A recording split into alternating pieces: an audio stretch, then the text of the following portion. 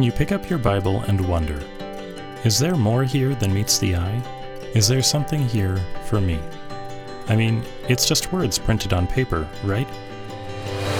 Well, it may look like just print on a page, but it's more than ink.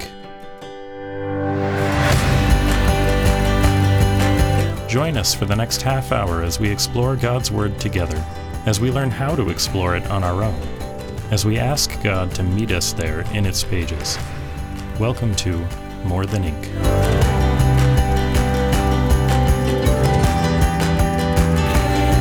Hey, you know that famous painting by Leonardo da Vinci, The Last Supper? Yeah, The Last Supper. Yeah, they're all sitting around that table, and there's food, and there's wine and bread. Oh, and all a that kind of stuff. tablecloth, and Yeah. it's gorgeous. Well, It's did you know beautiful. Jesus did something remarkably unexpected during that event, and only John's Gospel covers it? Well, it's not in the picture. It's not in the picture, but it is in John's Gospel today on More Than Ink.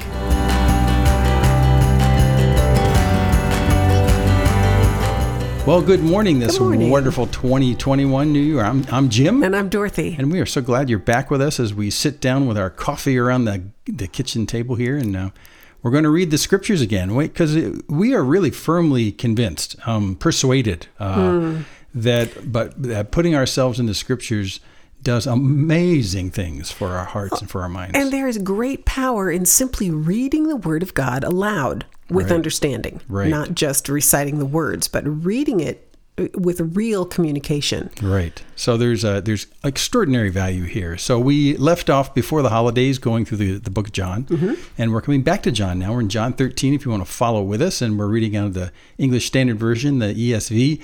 But we're going to, at this point in John, we're going to slow down a little bit. Up to this point, we've done a chapter a week. And at a chapter a week, it gets a little dizzying when you get to this part of John. So we're going to go about a half a chapter a week. So today, because up to this point, it was mostly narrative. Yeah, exactly. But now we've got the words of Jesus for the next 5 chapters. Yeah. And so we really do need to slow down. Yeah, from 13 through 17 especially, it's a very special section of John and a very intimate time with John. So we're just going to go in half chapters, and that's okay because this is going to be plenty to chew on. So today we come up, if you remember the historical context, Jesus is right at the beginning of the Passion Week. And the week is going to unfold with the end of the week being him crucified, and then the very end of the week and the first day next week risen from the dead. So this is the beginning of that being in Jerusalem for the Passover and that entire week. And so he's having, as we look in John 13, his last really intimate moments with the larger apostles. And so that's why this, starting chapter 13 and 14, 15, 16, 17, why it's so interesting, because John records for us what the other writers of the Gospels don't. So it's a fascinating thing. Well, and I always like to approach this section of John, the whole Last Supper narrative, with the question in mind, if you knew you were going to die tomorrow, right, I do that what too. would you say? What were the most important things you want to say to the people if you love? gathered all your friends together and said, Right. this is the last you're going to see me, let's do something. And so So when we put that in this context, it really changes It kind does. of how we read it. It's like these are literally the last words of Christ to the people he had walked with and was going to entrust the gospel to. And these are some of the last thoughts, demonstrated thoughts that they're going to remember about him too. Right. So he collects up kind of the distillation of everything he has come to say. Right. And speaks it in a very special way to these ones. Suffice it to say, Jesus is going to do a very surprising thing. Well, here at the beginning, yeah. This is what he does. And so just, we talked about 2 guys whose expectations were busted going to Emmaus. You know what? No one expected this. So as we come into John 13, they're all just gobsmacked by what happens next in this very intimate moment. So let's just pick it up in verse 1 of chapter 13, and let's see what unfolds in this very unexpected way. Okay. Crazy. Who's going to read? I'll read. Okay. Now, before the feast of Passover, when Jesus knew that his hour had come to depart out of this world to the Father, having loved his own who were in the world, he loved them to the end. During supper, when the devil had already put it into the heart of Judas Iscariot, Simon's son, to betray him, Jesus, knowing that the Father had given all things into his hands, and that he had come forth from God and was going back to God, rose from supper. He laid aside his outer garments, and taking a towel, tied it around his waist. Then he poured water into a basin and began to wash the disciples' feet and to wipe them with the towel that was wrapped around him. He came to Simon Peter, who said to him, "Lord, do you wash my feet?"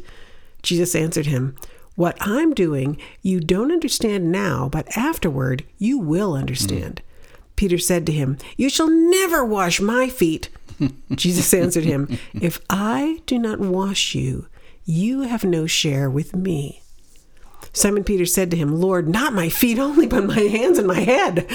Jesus said to him, "The one who's bathed does not need to wash except for his feet, but is completely clean. And you are clean, but not every one of you."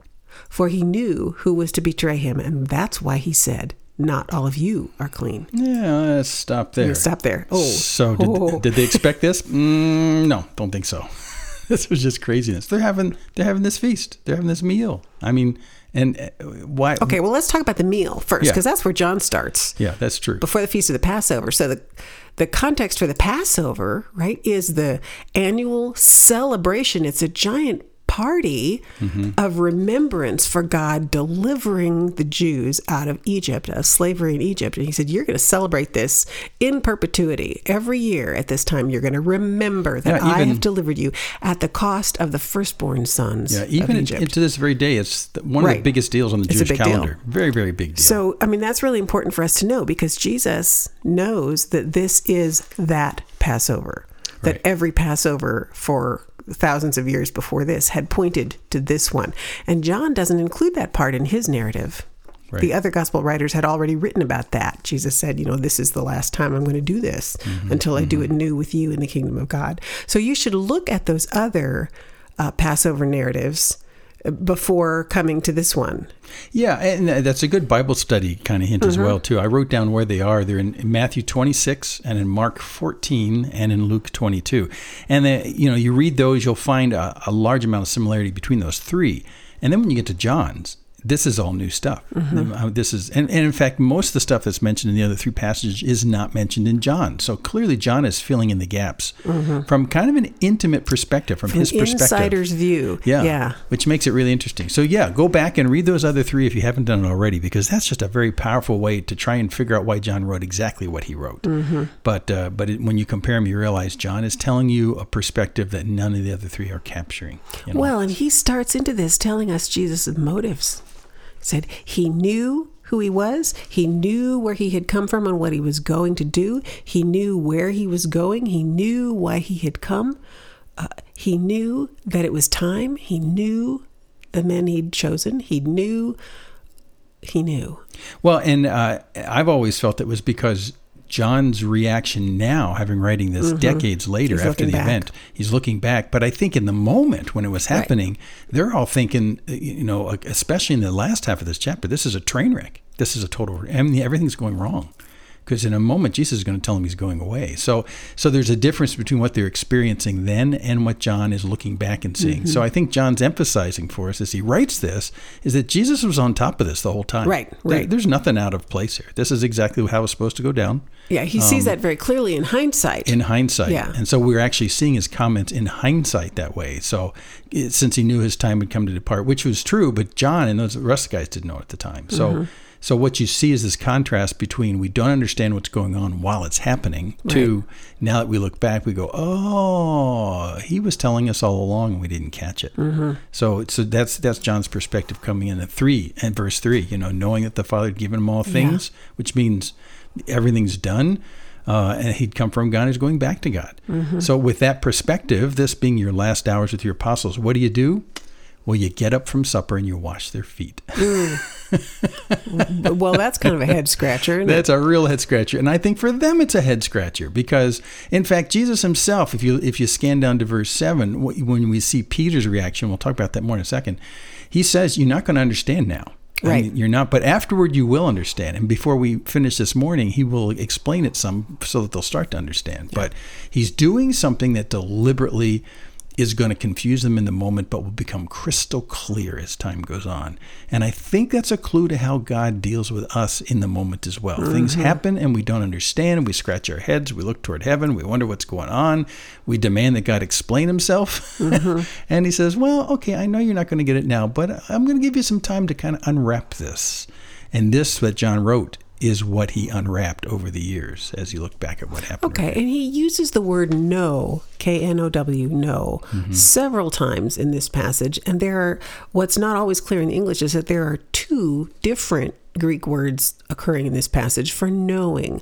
One is having the information, possessing it in your head. You have an intuitive grasp of the information. Right. But the other one is more experiential. It's a living understanding because you've touched it, felt it, tasted it. It's been placed. You've come to know it through the senses. Yeah. And so those are both there when he says to Peter, now, you don't understand this now, right? You don't have all the information yet. But later on, you're going to know it fully. You're going to experience what this means. Yeah. You're going to get it. Yeah. And so it's kind of helpful for us to understand that, we often know things. We have the information in our heads, but we don't really know it in terms of it impelling us to act.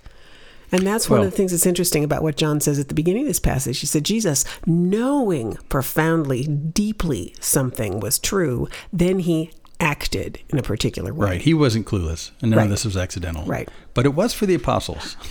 So, and in wonderful, almost comic style, John decides to pick out poor Simon Peter to show just exactly how badly he understood what was going on. It's interesting that he calls him Simon Peter here, because we see him still functioning as Simon and not yet completely as Peter. Right. So, and in some of the other Gospels, just to be fair, when you read the other parallel passages, they all pretty much do the same thing as Peter does. They were all dopes.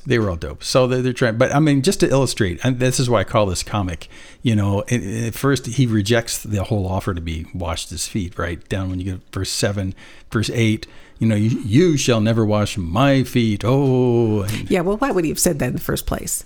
Because he had already declared, you're the Messiah, you're the anointed one, you're the guy God has sent. And this is out of place for the person in charge. This does not make any sense. The king doesn't wash people's feet. Exactly. So in a real proper sense, he's saying, oh, no, wait, that's not your place. I ought to wash your feet. That's the way things work here. And then Jesus says, yeah, but wait a second, this is part of the plan. And if you don't take part in this, you have no part with me. You have no share with me.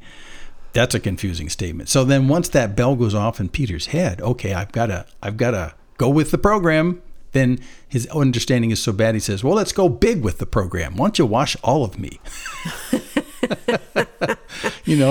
Not just my hand, but my feet, but my hands and my head. Let's do the whole thing then. I'm in. Jesus, see how much I'm in. I'm in so much. I want you to wash all of me. Again, comically, no real understanding about what's going on here. And that's Peter. And that's us. And he's trying to figure it out. So then Jesus corrects him a second time and says, no, if you've bathed, you don't need me to wash just your feet, But complete cleanness is what we're about. And you're clean, but not every one of you. And there he's kind of foreshadowing the whole thing about Judas and stuff like that. But the whole idea of the fact of this understanding, I find just fascinating, because Peter doesn't understand. None of them understand. Peter is more, what do you want to call it, zealous in terms of stepping up into the program. And even if he doesn't understand, he's going to step in. But he steps in kind of a silly way, a stupid way. And we make fun of him. But we do the same thing. He just speaks before he thinks, and we all do that. That kind of characterizes Peter up to a point in his life. He's very enthusiastic and jumps right in, without always complete understanding, which is why after he had said, you're the Messiah, Jesus had said, now, great, don't tell anybody. Right, yeah. Because you don't yet understand what the implications of that are. And that kind of comes in here. When I was reading this a couple days ago, it dawned on me, in this passage, just in these first 11 verses we've read, washing, the word wash shows up 9 or 10 times, just in these first few verses. Well, that's pretty important. And I just stopped short when Jesus said, if I don't wash you, you have no share in me. You are not a participant in me. In other words, you are not a fully comprehensive a fully understanding participant in my kingdom. Yeah. I have to wash you. That's the entry requirement to get into the kingdom or to function in the kingdom. Yeah, and we'll always remind you that in these narratives, these aren't just accidental events. These are orchestrated events that God puts together. So in this particular case, Jesus could have chosen one of many ways to demonstrate that he serves them, he loves them, and he serves them. Many ways he could have done this. But in this particular case, he uses this whole idea of washing. And even the dirtiest part of who you are, about washing. So this is not accidental. Yeah, the cleansing is an essential central piece here. So I think they'll come back to this very orchestrated narrative, what they experienced in the years to come. I think, in fact, this is just my pet idea, is that, when they would walk someplace, it was always a custom when you went into someone's house that they would wash your feet. Because it's just really dirty and dusty. Because your feet are dirty. Yeah, and we still do it today in many of our households. We take our shoes off when we come inside because the outside world you walk on is dirty. And the dirtier the places you live, the more important it is to take your shoes off. But so for them, it was exactly the same thing. And I can always think that when they would come into a home, someone would wash their feet. I bet you they would flash back to this very moment in John 13. They'd flash back and say, you know what? I remember when Jesus washed my feet. He served me. I need to serve in this home I'm coming into. I think it was just a brilliant kind of memory device, as well as an idea that we are all in need of being cleansed from our sinfulness. To be a full participant in the kingdom. Exactly. To be a participant in Christ. He has to wash us. Hebrews says, indeed, without the blood, nothing is cleansed. Right. So Jesus is kind of laying down the groundwork for that here. And he's going to talk about it a whole lot more in the chapters that come. Yeah, and the wonderful thing about narratives is you can kick back and think about this. I've thought about the fact that when I walk through the world, regardless of my ability to keep myself clean from the influences of the world, my feet still get dirty. I still pick up stuff that is in need of cleansing from Jesus. So you could take this story 1,000 ways meditatively, but I think it's just it's a genius piece of narrative that God has orchestrated here for them. But now he moves on when we get to verse 12 about this understanding issue.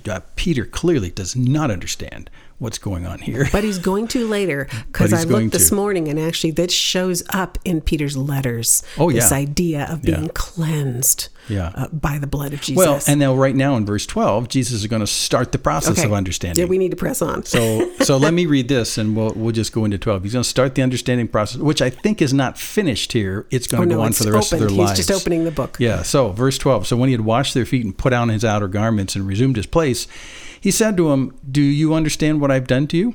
And of course, the answer, everyone looked at each other and said, "No."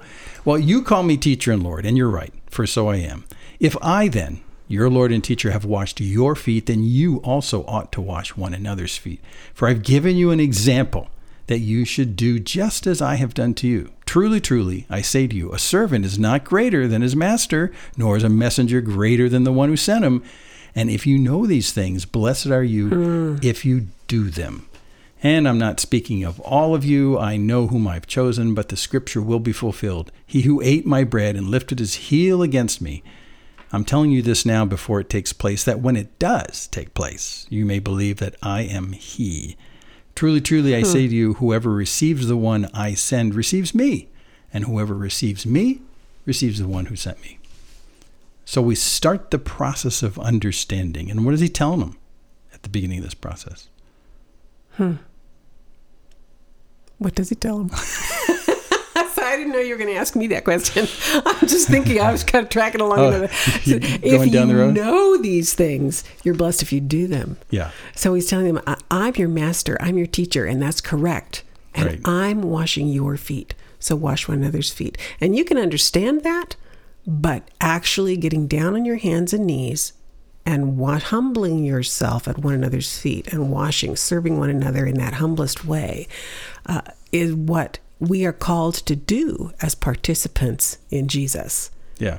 And I've always wondered what their expectations at this point was outside of this. I mean, here's Jesus very close to looking like he's going to be coronated king in Israel, and the 12 guys around him are going to be coronated with him as their right and left hand men. That's their full expectation. So they're thinking that probably by the end of the week, we're all going to be in charge of Jerusalem. And here Jesus is saying, well, that's right and proper in many ways, but here's the deal. The heart of God who loves us is a heart that serves and gives. And so if that's my heart, Jesus is saying as God, that should be your heart if you're a follower of mine. So if I've done this, you ought to do this. So it's really revealing the heart of God. I think it echoes right back to the very beginning where John says in verse 1, he loved them to the end. And here he is loving them to the end. Completely, to the completion of the process. In a way that serves. And in a few days, he's going to love them so completely, he's going to die on their behalf. He's going to give. So the loving kindness of God, the love of God, the character and nature of God that's really all about love is all about giving and serving, and about doing what it takes for someone else's best benefit. And after the resurrection, he is going to send them to give their lives to bring salvation, bring the message of salvation to the whole world. Right. So, I just this week in reading this passage, a few things just leaped off the page to me, and that is this a connection between he loved them, and then he washed them, and then he sent them. Then he sent them. Said, I'm washing you, I'm cleansing you, you're a participant with me, because I'm going to send you to the world with this message. It's not a message of, here comes the king, it's going to be glorious. It's a message of, repent, because the king has paid the price for you, and he comes to cleanse you from your sin. Right, and the very reaction people will have to the apostles when they're sent out, he says at the end here, if they receive you, they've received me. Wow. Yeah, now that's a really close identification. Very close. Yeah, very, very close. And so, and if you receive Jesus, you receive the one who sent him, the Father. So this is a big deal that they're going to be in a position to do this. They're going to be ones that are sent. But they still don't fully understand that the nature of their hearts has to be transformed by God to be God's heart, which is a loving heart which serves and gives. For God so loved the world, he gave. Okay, and they still don't understand that that's going to take place because he is, through the Holy Spirit, going to take up residence and indwell them. And he's going to unpack that for them a little later in the evening. But in verse 17 here, he says, now if you know these things, you're not greater than the one who sent you. Yeah. If you know that, blessed are you if you do that. Yeah, so that word blessed is, we've talked about this word before, it's makarios. It means to be possessing the actual characteristics of God, to be indwelt, to be fully satisfied. Yeah. And so he says, yeah, that's going to be the evidence that you are a participant in me. If you can, knowing who you are, knowing where you come from, knowing where you're going now in Christ, you can humble yourself and serve the way I have served you. Yeah, and that'll be a blessing to you. It'll be a blessing to other people. But even in the process of being sent out, they could wrongly think, well, I'm going to go out and kind of swagger with my apostle authority. Right. I'm going to tell people what they need to do. And Jesus is saying, no, you're going to go out there and you're going to love them by serving them. That's what you're going to do. He says, I didn't do that. Exactly. Yeah. I will do that, but not this time. Right. And he charges them in another place. He says, the Gentiles lord it over people, but that's not going to be with you. You're not going to lord over people like that. So Jesus is really preparing them for what the mainstream center of their life is going to be once they're sent out. They're going to be sent into communities where there's strangers, and you need to actively love those people. And how can you most visibly demonstrate that love? Serve them. Serve them. Wash their feet. Go there in places where people are in need of that kind of cleansing. But you're going to serve. You're not going to command and be authorities. So that's just not going to be part of the process. Well, I didn't sign up for that. Yeah. Well, and I have to think too, if he says this is a blessing for them, then the process of what Jesus is doing right here in washing their feet is a great blessing to Jesus. In a sense, what he's saying is, if you want to understand how life is really experienced to the full, you need to serve. You need to love and serve. You need to do these things and not just appreciate them in your head. Because it doesn't bring down your identity or your personality or personhood. Your value and worth in God's eyes is not in any way diminished by going for the lowest, dirtiest, humblest servanthood, because that's what Jesus did. Exactly. And it could very well be that that's the way you're designed to fully experience life, is to give in the dirtiest and most inconvenient circumstances. And just between you and me, there's just not enough time left in our lives to pursue enough opportunities to love people like this. And Jesus, in the last moment of his life, is taking advantage of those seconds that are ticking away and says, I'm going to do this because this is a blessing to me and it's a blessing to you. And I want you to understand that this has got to be the core of your life from this part on. If you're calling me the master and you're the disciples, this is what you need to do. So this is where the narrative portion of these chapters ends. And now we're just going to have Jesus elaborating on it for the next 3 or 4 chapters. Right. And it's profound. So I would encourage you to read in a piece. Just sit down and read John 13, 14, 15, 16, 17, all at once, because some things will suddenly become clearer than perhaps they've been before. I always regard these passages as a single statement. They should be one big chapter. Maybe that's too much for a chapter, but they hang together really tightly. Loving and serving and acting on what you know. Right, exactly. Is central here. So I would encourage you as well, just to remind you again, Matthew 26 and Mark 14 and Luke 22 is the context of sitting in this upper room, and now in John we're going to get the big words that Jesus brings after that as he's kind of coming back to the whole process of our relationship with him. And just one more thought let me put with you, because John tells us a couple times here that he knows who he's chosen and he knows who will betray him. Judas was here. Judas was here at this point. Do you think Jesus washed his feet? I think he did. He did. I think he did. I think he did. So you can ruminate on that in the coming week, because we're going to open that box next week. So come back. We'll still be in chapter 13. We'll pick it up at verse 21 as we come back, and we'll kind of finish at least this portion of it. But next time, it looks like Jesus is throwing a monkey wrench in the entire plan of his messiahship, and I think that's what the apostles are thinking too. Again, unexpected, and it looks like everything's bad, failure and apparent failure. So come back with us next week. I'm Jim. And I'm Dorothy. And we're just delighted you're with us, and we're delighted that you're exploring through the Bible again with us in this new year, because the Word brings life as we do this. So join us next week. On More Than Ink. Bye.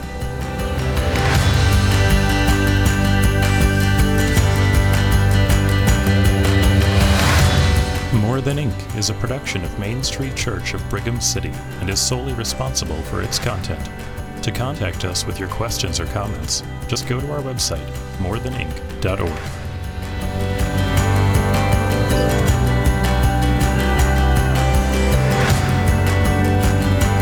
I don't know that I've ever seen a painting of Jesus washing their feet.